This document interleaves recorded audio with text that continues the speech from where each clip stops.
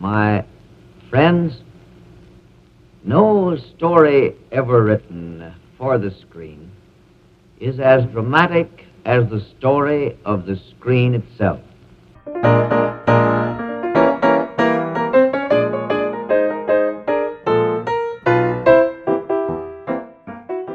It's progress at the cost of entertainment. This is the 17th episode of the History of Film, Film to Art. Hello and welcome back to the History of Film. Some of you might be thinking, this episode is about film to art. I thought episode 17 was supposed to be about animation. The answer is yes, it was supposed to be. I use lots of different books when doing research for this show, and unfortunately, most of my general film histories tend to give most of their attention to live-action films. I don't fault these writers. After all, the majority of films are live-action. But researching from these sources led me to have an inaccurately compressed vision of the history of animation. Using more specific sources for research revealed that, of course, the early days of animation are filled with rich advancements, artistic and technological achievement, and are very complex. Getting from the beginning of animated film to American animator Winsor McCay and his famous cartoon Gertie the Dinosaur will likely take about 3 episodes. So, I decided to postpone our episodes about the history of world animation until after we cover the goings-on in the French and Italian film industries, which had such an important impact on worldwide cinematic development. We referenced this from the perspective of the United States in episode 15. And here we begin, with a group of people looking to elevate cinema from the crass entertainment of the poor to a high-class, highbrow art form that the French middle class could afford to be seen attending.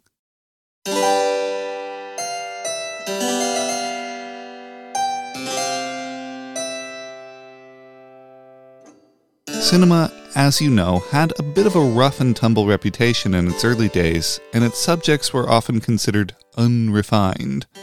To quote one film history written less than 20 years after the end of the Nickelodeon era, quote, "The Nickelodeons were scarcely recognized by adults of the well-to-do classes, either as a form of entertainment or as a means of making money.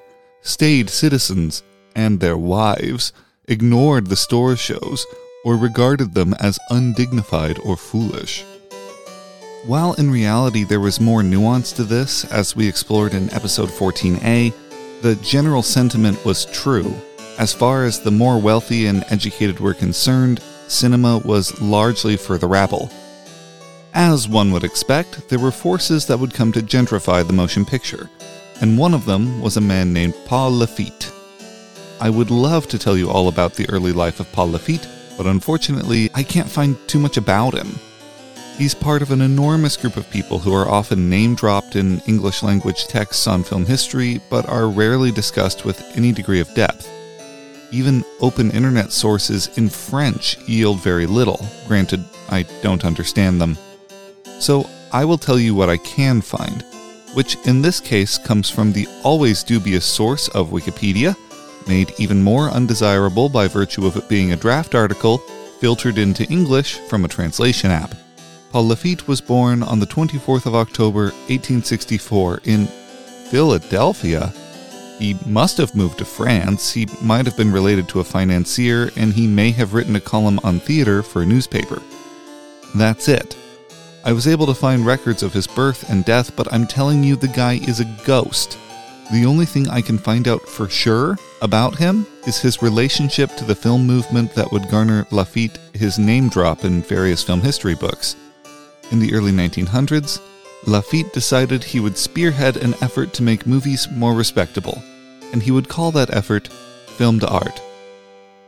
We know from previous episodes that there were already some efforts to provide some social elevation to the new medium of cinema. For example, we have already seen the Pathé and Gaumont produced multi-reel films on the life of Christ, which used detailed sets and large casts to achieve these ends. But the methods Lafitte employed would be more and less than this. Film to art was based on a pretty simple principle. Bring world-famous French theater to the public by recording the most famous French actors performing well-known plays. Film to art would spare no effort in their mission, hiring top-notch composers to score their movies, the best stage directors, and actors from both the Académie Française and the Comédie Française to set their films a cut above all others. Film d'Art would import the French stage star system wholesale. Paul Lafitte and Film d'Art would succeed in their mission. Their first film, The Assassination of the Duke of Guise, would be a huge hit.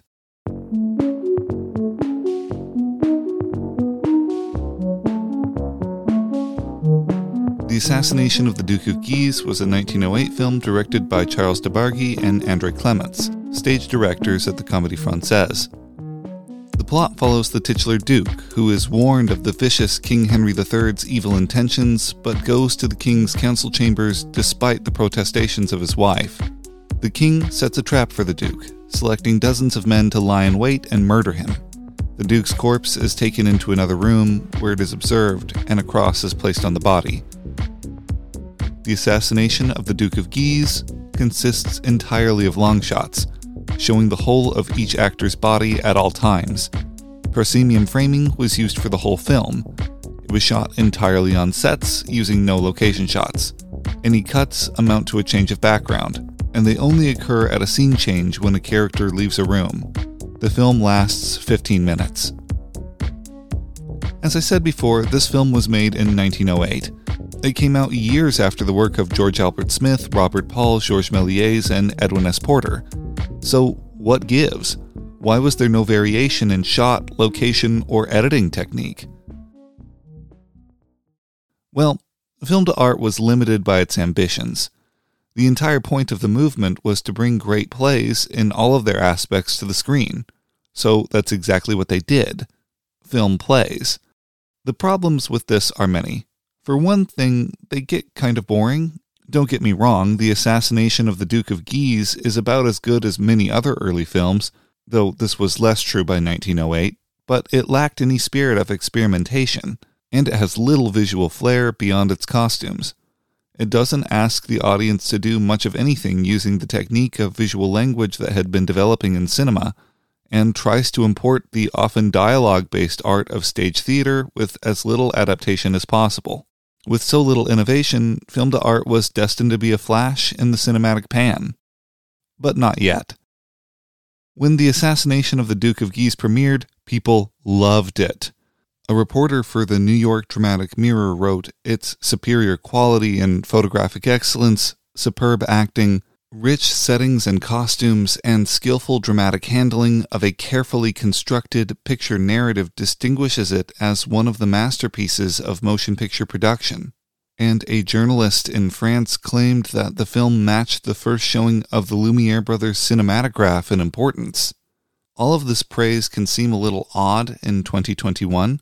As David Shipman wrote succinctly in his book, The Story of Cinema, none of the merits of The Assassination of the Duke of Guise, so praised by reporters of the day, remain readily apparent to modern audiences. But at the time, Film d'Art gave permission, in effect, for the upper rings of society to condescend to go to the movies, and even become movie fans. With the success of The Assassination of the Duke of Guise, other Film d'Art movies were inevitable. In addition to the Society of the Film d'Art founded by Paul Lafitte continuing to produce movies themselves, companies across Europe and the United States sprung up to produce films in the same vein as those made by the Society of the Film d'Art. Soon, movie screens would be filled with stagey adaptations of famous novels, ancient tragedies, historical episodes, filmed ballets, voiceless operas, and then current high-class theater, all of which came to bear as their generic title, Film d'Art. As David A. Cook derisively puts it, Film d'Art swept across Western Europe, stifling experimentation and enshrouding the new medium of film in the literary orthodoxies of the past century. For a while, it seemed as if everything written, sung, or danced in Western Europe from the Renaissance to 1900 found its way into these stage-bound and pretentious productions. Ouch! Even though pretty much all modern film history writers mostly describe the Film d'Art movies themselves for their faults, the influence of the movement is never denied. The very nature of the source material that d'Art filmmakers were adapting naturally led them to make longer movies, which was a major factor in the widespread popularity of the feature film. D'Art's emphasis on using only famous stage performers and directors would prefigure the star system, and perhaps even help create it. U.S. producer Adolf Zukor's Famous Players Company was so inspired by Film d'Art that the slogan of the business proclaimed it would bring audiences famous players in famous plays, and no doubt sprung from the overwhelming success of Film d'Art features in the United States. There are other ways that Film d'Art impacted the history of film, but before we get there, I would like to stop and talk about the Film d'Art movie that made Zukor's company initially successful. As we described in episode 15, that movie was the 1912 film Les Amours de la Reine Elisabeth, or, in English, The Loves of Queen Elizabeth.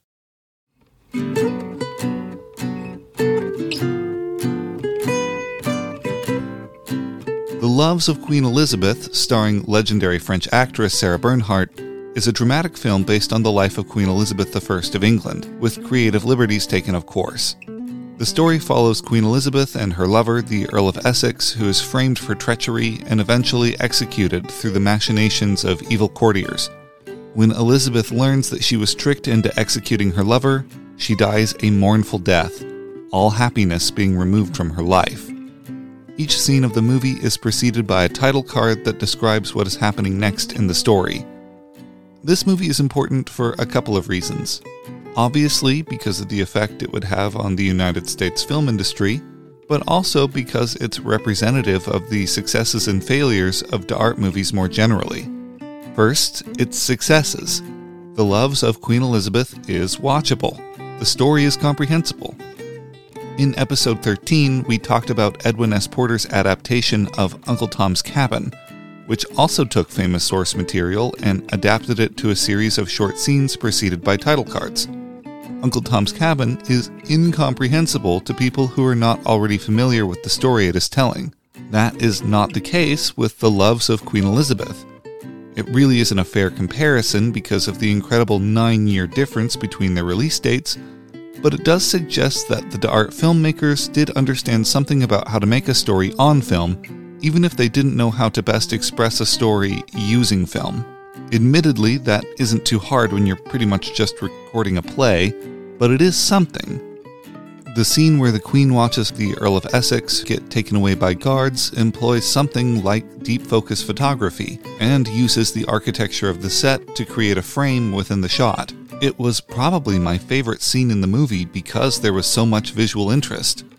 Also, the movie begins with medium shots to build the actors and starring roles of the film, and I counted a single slight pan in the movie. This proves that the d'Art filmmakers could choose different shots and move the camera, they simply chose not to, which might be worse than never doing it. Now for the faults of The Loves of Queen Elizabeth, which are many, its 50-minute runtime can feel a bit longer because the film can get a bit boring. Because of the basic premise of the film d'Art movement, putting plays on screen, characters stand still and talk a lot like an actor might in a play. This doesn't give the audience much to pay attention to, particularly because the shots don't change and the camera doesn't move. Well, except for that one time, and even then barely. While there are titles before each screen to explain what's happening in the film, there are never intertitles to explain what the characters are actually saying, which would be fine if their acting made up for that, but it often doesn't. With no close-ups, we can't get a good look at the actors' faces, which is usually one of the most important features of silent film, and its absence is really felt here. The actors, trained for the stage, make very large gestures, which is important when a person on stage has to make their emotions visible to people at the back of large auditoriums. But when projected in large and fancy theaters like the d'Art films were, this just looks silly. A 20-foot-tall person doesn't need to do all of that gesturing, and as these films prove, shouldn't do it. The overemphasized actions that so many people imagine in early movies look especially silly from these prestige pictures. All of these faults are highlighted when you consider that this movie came out in 1912, 2 years after one of my favorite Max Linder shorts, Max Takes a Bath, which effectively uses close-ups, creative camera placement, title cards, and very effective pantomime. And it came out 9 years after people like Edwin S. Porter were beginning to develop the concepts of parallel editing and the shot. It's no wonder then that so many writers talk about film to art as an unfortunate detour, or worse, a step backward in the development of cinematic technique. Still, it sold like hotcakes, so most people clearly didn't care all that much at the time. Cook, who I seem to reference all the time, suggests that d'art film's greatest influence was showing the great filmmakers on the horizon what not to do. According to him, it inspired filmmakers like D.W. Griffith, who we will keep dancing around for a little while longer, and Louis Feuillade, who we will talk about next week, to seek out and help develop a uniquely cinematic language. And we can see how artistically it was a dead end because of how quickly it was replaced. As movies began to get their own world-famous actors with the rise of the film star system, and their own prestigious stories told using all of the developments of cinematic language we've talked about so far, the very purpose of film to art would cease to exist, eclipsed simply by film itself. Film acting would develop a style distinct from stage acting, and film history would roll on. Our old friend Pathé, Emperor of Film in France, would create a film to art company in opposition to the Society of Film to Art founded by Lafitte. Even though they were rivals, Pathé would distribute the Society's films internationally while competing with them domestically. Eventually, Pathé would crush them, as emperors are wont to do. Soon after, there would be no place in cinema for the stagey meanderings that were film to art, which would be quickly replaced and then more or less forgotten. Though short-lived and artistically uninspiring, the film to art movement would leave a lasting legacy on the film industry. It would help introduce the idea of the star system, bring movies to the upper classes in ritzy and expensive venues, make the idea of cinema more opulent, and introduce much of Europe and the United States to the feature film, which is its most important contribution. It would not be the only film movement to do so, however, as over in Italy there were filmmakers making their own high-budget historical dramas. Those also would rock the world film industry to its core and change it irrevocably. But it won't do so next week. I figure we're already in Paris, so we might as well stay here. So in episode 18, we'll connect back up with our old friend the Gaumont Company and see how his new star director, Louis Feuillade, was keeping audiences on the edge of their seats.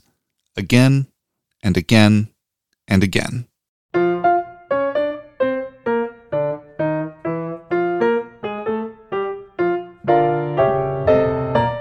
Thank you for listening to this week's episode of The History of Film. My favorite general information that didn't make it into the show today is about Sarah Bernhardt, whose name I'm not even going to try to say in French, who had an amazing career. She owned her own theater, which she named after herself, played Hamlet in Hamlet, toured all over the world, and became famous in film as an older woman, which is historically extremely unusual. She is a star on the Hollywood Walk of Fame and a very, very long Wikipedia article. She's not going to get her own bonus episode or anything, but you should look her up if you ever have the chance, because she has a fascinating life. If you'd like to contact me, you can email me at historyoffilmpodcast@gmail.com. I always love receiving your emails. And you can visit the show's website, historyoffilmpodcast.com, to see resources for each episode. If you'd like to help the show grow, I would really appreciate it, and there are a couple of great ways you can do that. The first is telling your friends about it, and the second is leaving a review wherever you listen. Thank you for listening, and join me next week for another exciting episode of The History of Film.